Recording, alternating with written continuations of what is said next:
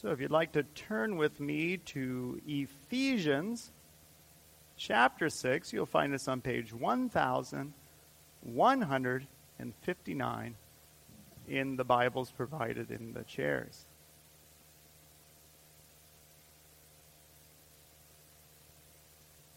For the last few weeks leading up to this, we were able to be in Ephesians chapter 5 and learn about the key aspects of what is marriage. What is marriage? And that ultimately marriage is to point to this glorious reality of Christ and the church. Christ and the church. Well, today as we enter into Ephesians chapter 6, we see this relationship of parents and children. And we see how ultimately that too represents God as Father and we as His children. So again, these things are to point us to the realities of who God is and who we are because of Jesus Christ.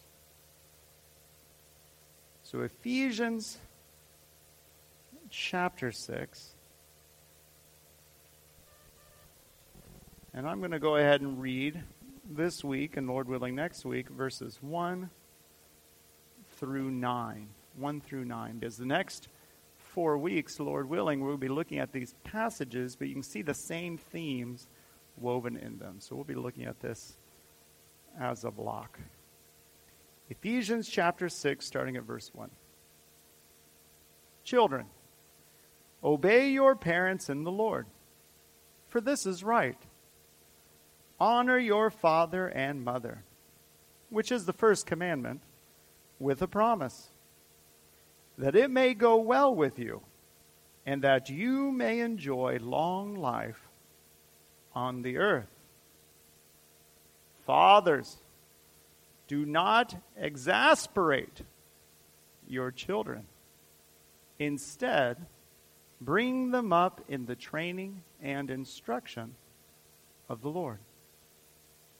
Slaves, obey your earthly masters with respect and fear, and with sincerity of heart, just as you would obey Christ. Obey them not only to win their favor when their eye is on you, but like slaves of Christ, doing the will of God from your heart. Serve wholeheartedly as if you were serving the Lord, not men, because you know that the Lord will reward everyone for whatever good he does, whether he is a slave or free. And masters, treat your slaves in the same way. Do not threaten them, since you know that he who is both their master and yours in heaven, and there is no favoritism with him. Let us go to the Lord in prayer. Let us pray. Father, we thank you again for this opportunity to be in your word. Father, we pray for wisdom and guidance, for discernment through the power of your Holy Spirit. Help us to know your truth so that we can be set free to live for your glory and for your honor. In Christ's wonderful name, amen.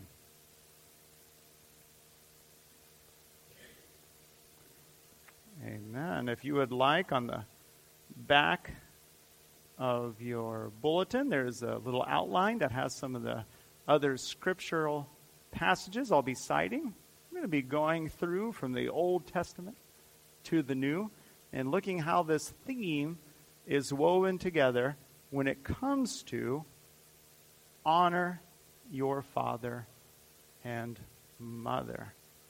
Honor your father and mother.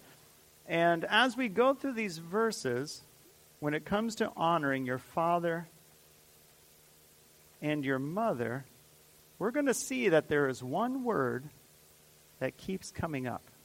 And this is why God has created this relationship of parents. Remember, we understood that God created marriage so that one man and one woman could be joined And that is ultimately to display Christ and his church. Well, this one man, one woman joined. They become one. And if God brings about, and it's within his will and his ways, they have children, they are then to teach and instruct these children in the ways of the Lord as a pattern, ultimately displaying that all who are in Christ have one Father. God is our heavenly Father, and his purpose is to teach us and instruct us and guide us ever closer to him. And then we're going to see this word that keeps coming up is for the purpose of holiness. Holiness. It's interesting, as I went through these verses and went from the Old Testament to New and through prayer and studying that, I was amazed at so many times when it spoke of this command in the Ten Commandments, honor your father and mother, it was within the context of us being holy. Us being holy. So we're going to see that woven through this passage. Of course, the Apostle Paul here, he is quoting back. You can find this in Exodus 20, and he is quoting from the Ten Commandments. And if you look at the Ten Commandments, you're going to see the structure again. Again, so many of these passages of Scripture we're going to look at will bring up this same pattern. So if you were to go to Exodus 20 and look at the Ten Commandments, Exodus 20, verse 1, and God spoke all these words. I am the Lord your God who brought you out of Egypt, out of the land of slavery. So here we have God who makes a nation, who makes a people from Abraham, Father Abraham. He takes Father Abraham and Mother Sarah. He takes these two who were barren, and he miraculously gives them a child of the promise, Isaac. And from them will come a people. And this people will be a blessing to all nations. And we see that in Jesus Christ, those who believe and trust in Jesus Christ become one people of every tribe, nation, language. One people with one heavenly Father. Because they have one Savior, one Lord, who is Jesus Christ, one way of salvation, through believing in Jesus Christ, having faith in him, because the one way we could be made right with our heavenly Father is that our sin had to be paid for, dealt with. And that's what takes place on the cross. And our heavenly Father's just wrath toward us had to be satisfied. And that is satisfied in the perfect sacrifice of his Son, Jesus Christ, who takes our sin and bears God's wrath so that we could have forgiveness and be made right with God. So remember, Ephesians began with that understanding that we have been adopted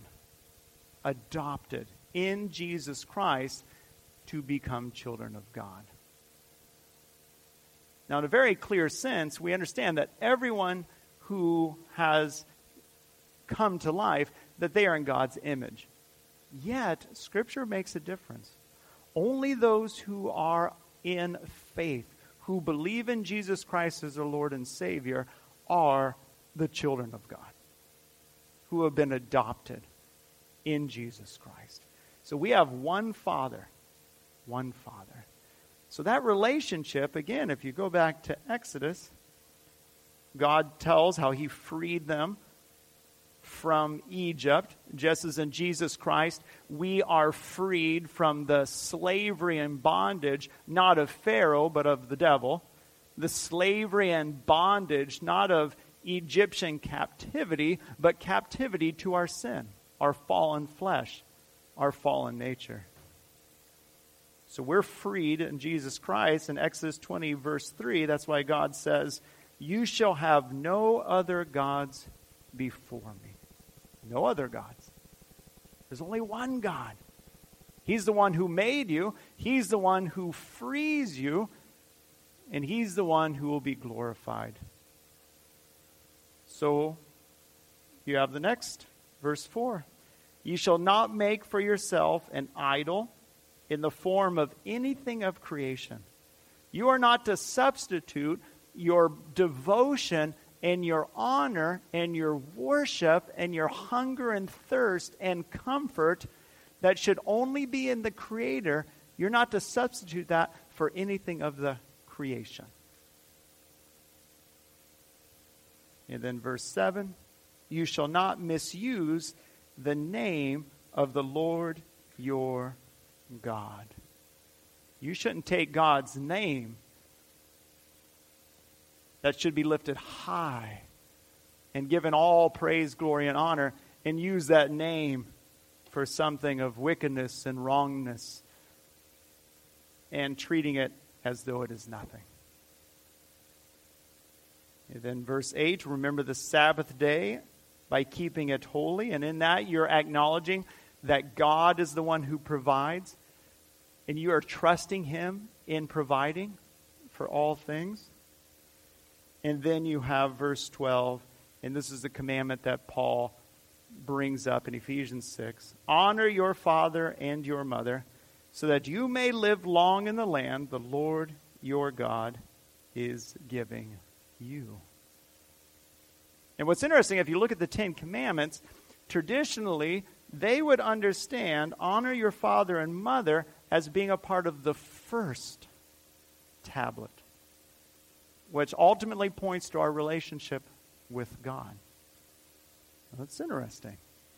But the reason why is in this relationship of parents and children, we're seeing how we are to live and act with God Himself.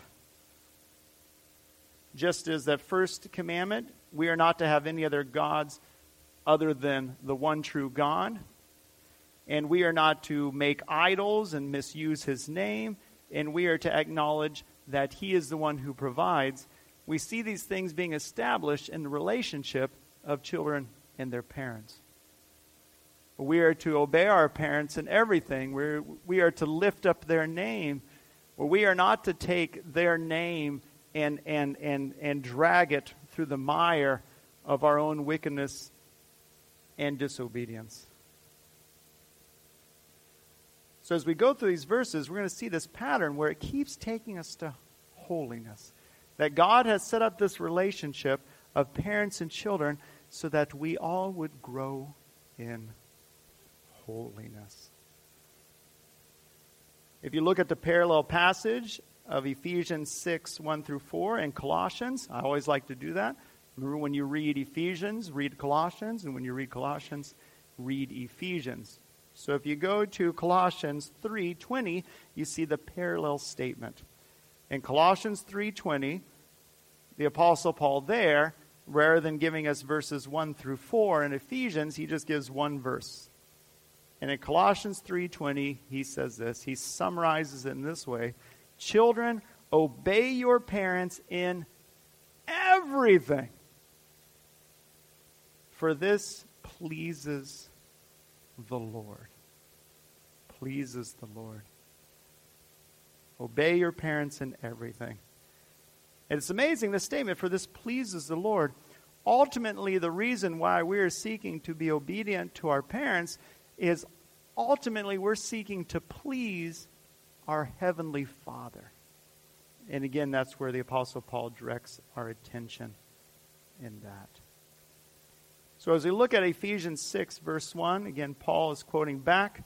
He says, children, obey your parents in the Lord, for this is right. And we see how Jesus Christ modeled this, how Jesus Christ lived this out.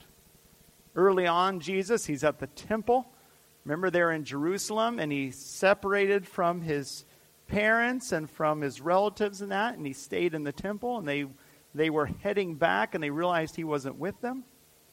And they were searching Jerusalem, and they find Jesus in the temple. And they say, what have you done? And he says, well, shouldn't you have known? Of course I would be in my Father's house.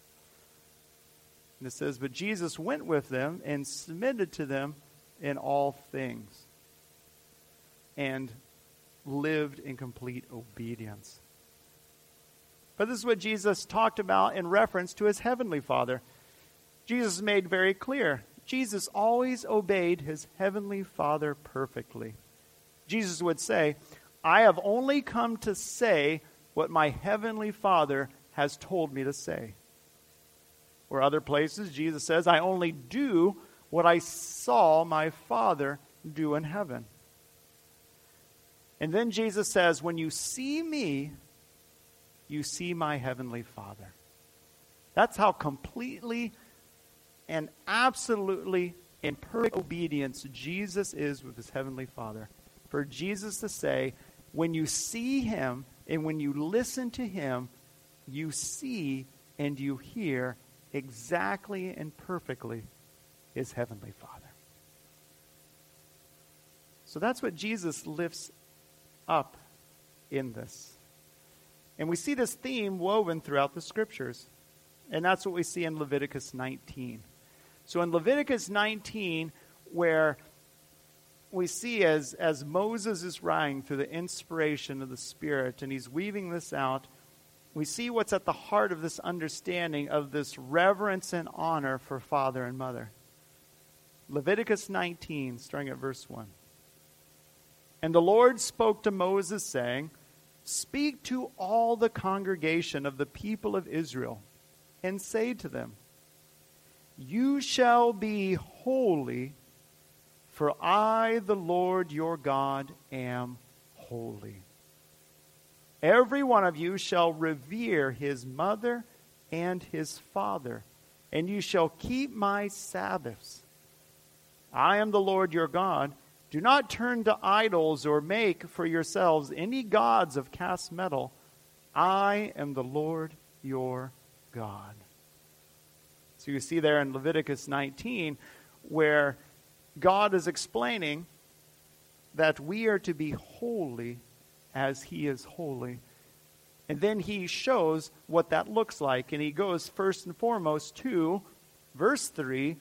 We are to revere, we are to honor, and seek to obey and lift up our mothers and our fathers.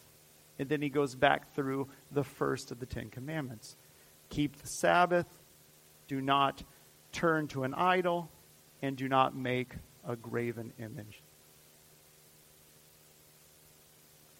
Jesus himself references this of the 10 Commandments in his own teaching, as the Apostle Paul does in Ephesians 6, verse 2, where Apostle Paul quotes from it, honor your father and mother. This is the first commandment with a promise that it may go well with you. Jesus himself references this scripture in Matthew 15, verse 4. Jesus says, for God commanded, honor your father and mother, and whoever reviles father or mother must surely die.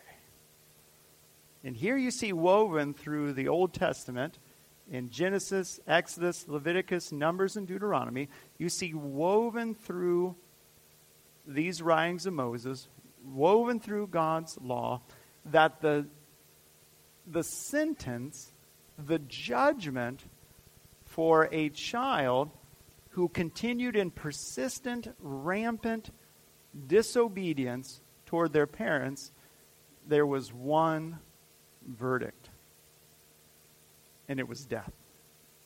And it was death. The good Lord is lifting up something about his holiness and the nature of the relationship of parents with children within his people, that is how high he lifts up that relationship. Now we understand the vital importance of this and the necessity of this. But again, with all these things, we understand that in the church and today, as we looked at marriage, a person, though in Genesis God says it is not good for a man to be alone, but he should have a help mate, man and woman become one, we understand that in Christ, and as we long for his return, someone may choose never to marry. They may choose to remain single so that they can have complete and absolute devotion to Jesus Christ. And that's what the Apostle Paul even encouraged. If it was possible for the person to do that, he lifted out and encouraged that. Well, again, it is with parents. We understand that relationship of honoring, but then again, we understand that there may be a dynamic where you have a Christian child and unchristian parents, or Christian parents and unchristian children. So you still have that honoring in place, but you then see that there are times where we have to ultimately, as children, honor God in a way that our earthly parents may consider being dishonorable. I've spoken before my time in Indonesia, and especially when I was in Bali and I met Christians from, I couldn't keep count of all the different islands in the Indonesian island chain, because most of the islands are Muslim, and several of these islands hold to a very strict Sharia law. I mean, it is very strict. And we were able to go to some of these islands, and I met many a young person who, when they became a Christian, when they believed in Jesus Christ as their Lord and Savior, the first people from the village who came and threatened them were their parents and their uncles and the people of position and power in the community, and told them they had two options: either to give up this nonsense of Jesus as Lord and Savior, or to die, or leave the village. This is the difficult situation. Jesus, again, spoke of this, though. Jesus made clear we are to honor our father and mother, but he also makes clear that in the church, there are relationships that are even higher than those of our physical father and children. Jesus explained this in Matthew 10. In Matthew 10, Jesus says, "So everyone who acknowledges me before men, I also will acknowledge before my Father who is in heaven. But whoever denies me before men, I also will deny before my Father who is in heaven." Verse 34, "Do not think that I have come to bring peace to the earth. I have not come to bring peace, but a sword. For I have come to set a man against his father, and a daughter against her mother, and a daughter-in-law against her mother-in-law. And a person's enemies will be those in his own household." Verse 37. This is the heart. This is what Jesus is getting at in this teaching. "Whoever loves father or mother more than me is not worthy of me. And whoever loves son or daughter more than me is not worthy of me. And whoever does not take his cross and follow me is not worthy of me.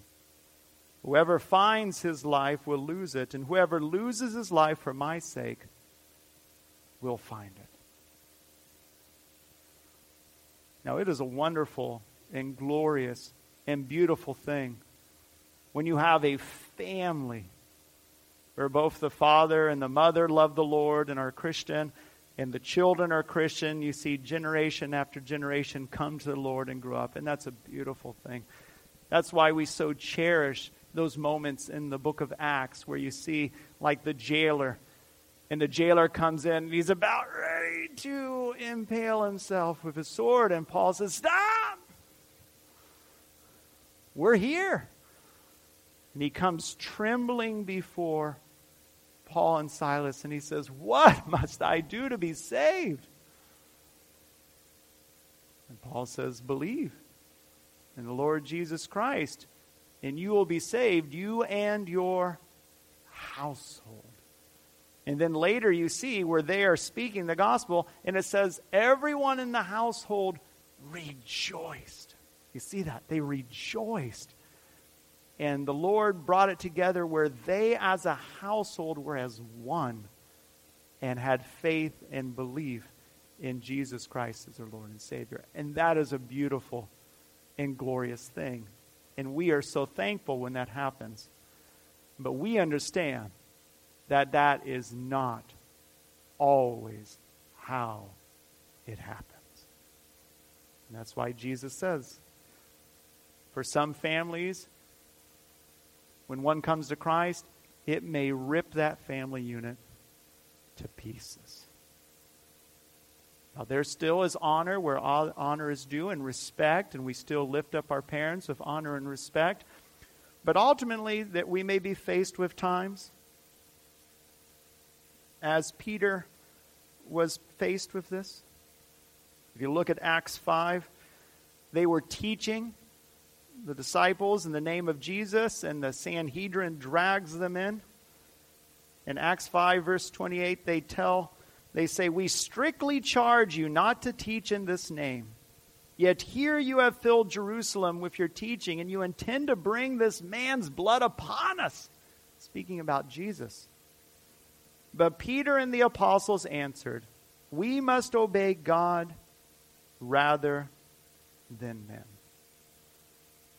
So there are times where we're faced with that, when it's in the Lord, and when it's something of obedience to God, and when we're asked to do something that would be in violation to who God is and His commands and in His will. But if we are asked by our parents to do something that isn't in direct and open rebellion and disobedience to God and His will and His ways, obey them. Respect them. Honor them. And lift them up. Because in so doing, it's creating a habit, it's creating an attitude of the heart of humbling ourselves and lifting up another. And it's that forming of our heart is what prepares to come before our God and to humble ourselves and lift Him up. That's what this whole pattern is for. And that's why, again, you see this word holiness. Holiness. And that's Hebrews 12. In Hebrews 12, we see again where the author of Hebrews speaks of this relationship, and he speaks of this disciplining. This disciplining where a father disciplines his children, and the children are to respond in obedience to the discipline of the father. And ultimately, we're going to see where the author of Hebrews, he lifts up one word that is the purpose for this relationship. In Hebrews 12, starting at verse 5. And have you forgotten the exhortation that addresses you as sons? My son, do not regard lightly the discipline of the Lord, nor be wary when reproved by Him. For the Lord disciplines the one He loves, and chastises every son whom He receives. It is for discipline that you have to endure. God is treating you as sons. There it is. For what son is there whom his father does not discipline? If you are left without discipline, in which all have participated, then you are illegitimate children and not sons. Besides this, we have had earthly fathers who disciplined us, and we respected them. Shall we not much more be subject to the Father of spirits and live? For they disciplined us for a short time, as it seemed best to them, but He disciplines us for our good, that we may share His holiness. There it is again. The author of Hebrews literally takes us and takes that dynamic for believers and their Heavenly Father and takes it right back to Leviticus 19. He just It's the same. It was the same for the people of God in the Old Testament, and it's the same for the people of God in the New Testament. That ultimately knowing God as our Heavenly Father and us submitting ourselves in complete obedience and reverence to Him grows us to the power of His Holy Spirit and through His grace and mercy in holiness. So that we can become more like His Son, Jesus Christ. Remember, He was the perfect child. And through this wonderful grace of God, we can grow up into the likeness of Jesus Christ as the body with Him as the head. This is part of the good news, that we've been set free from our sin by God's grace, that we are saved by God's grace as a gift. And part of this gift is not only freedom from sin and being made right with God, it is now that we can be God's children. And we can live in ways to honor Him and give Him glory and praise. But He disciplines us for our good, that we may share His holiness. Holiness.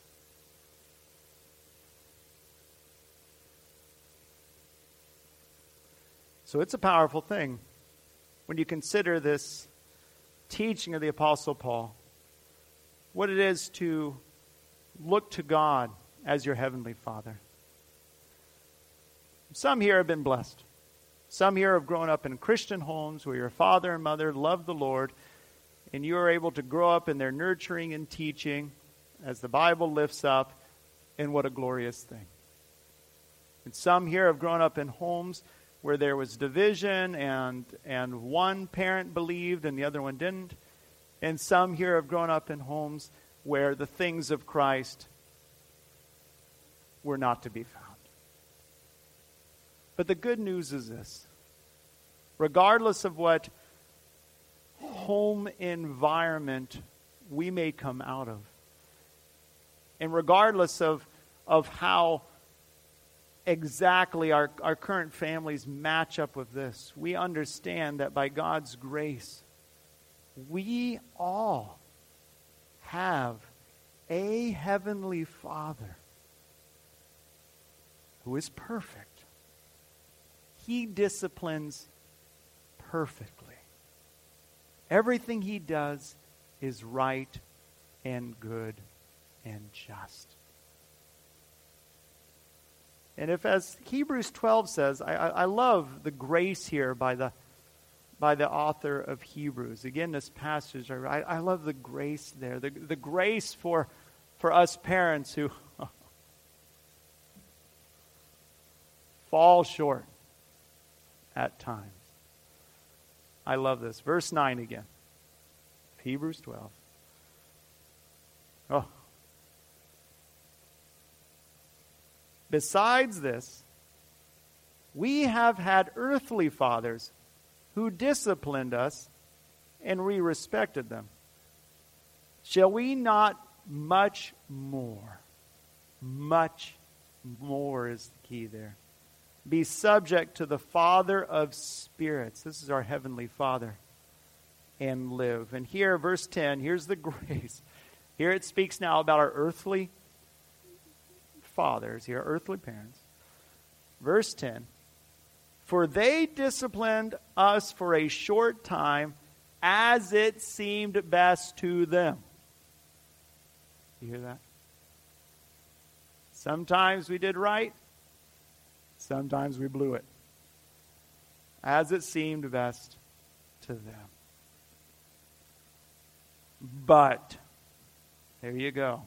There's one of those BUTs that you underline and circle and put an exclamation point next to. Here it is.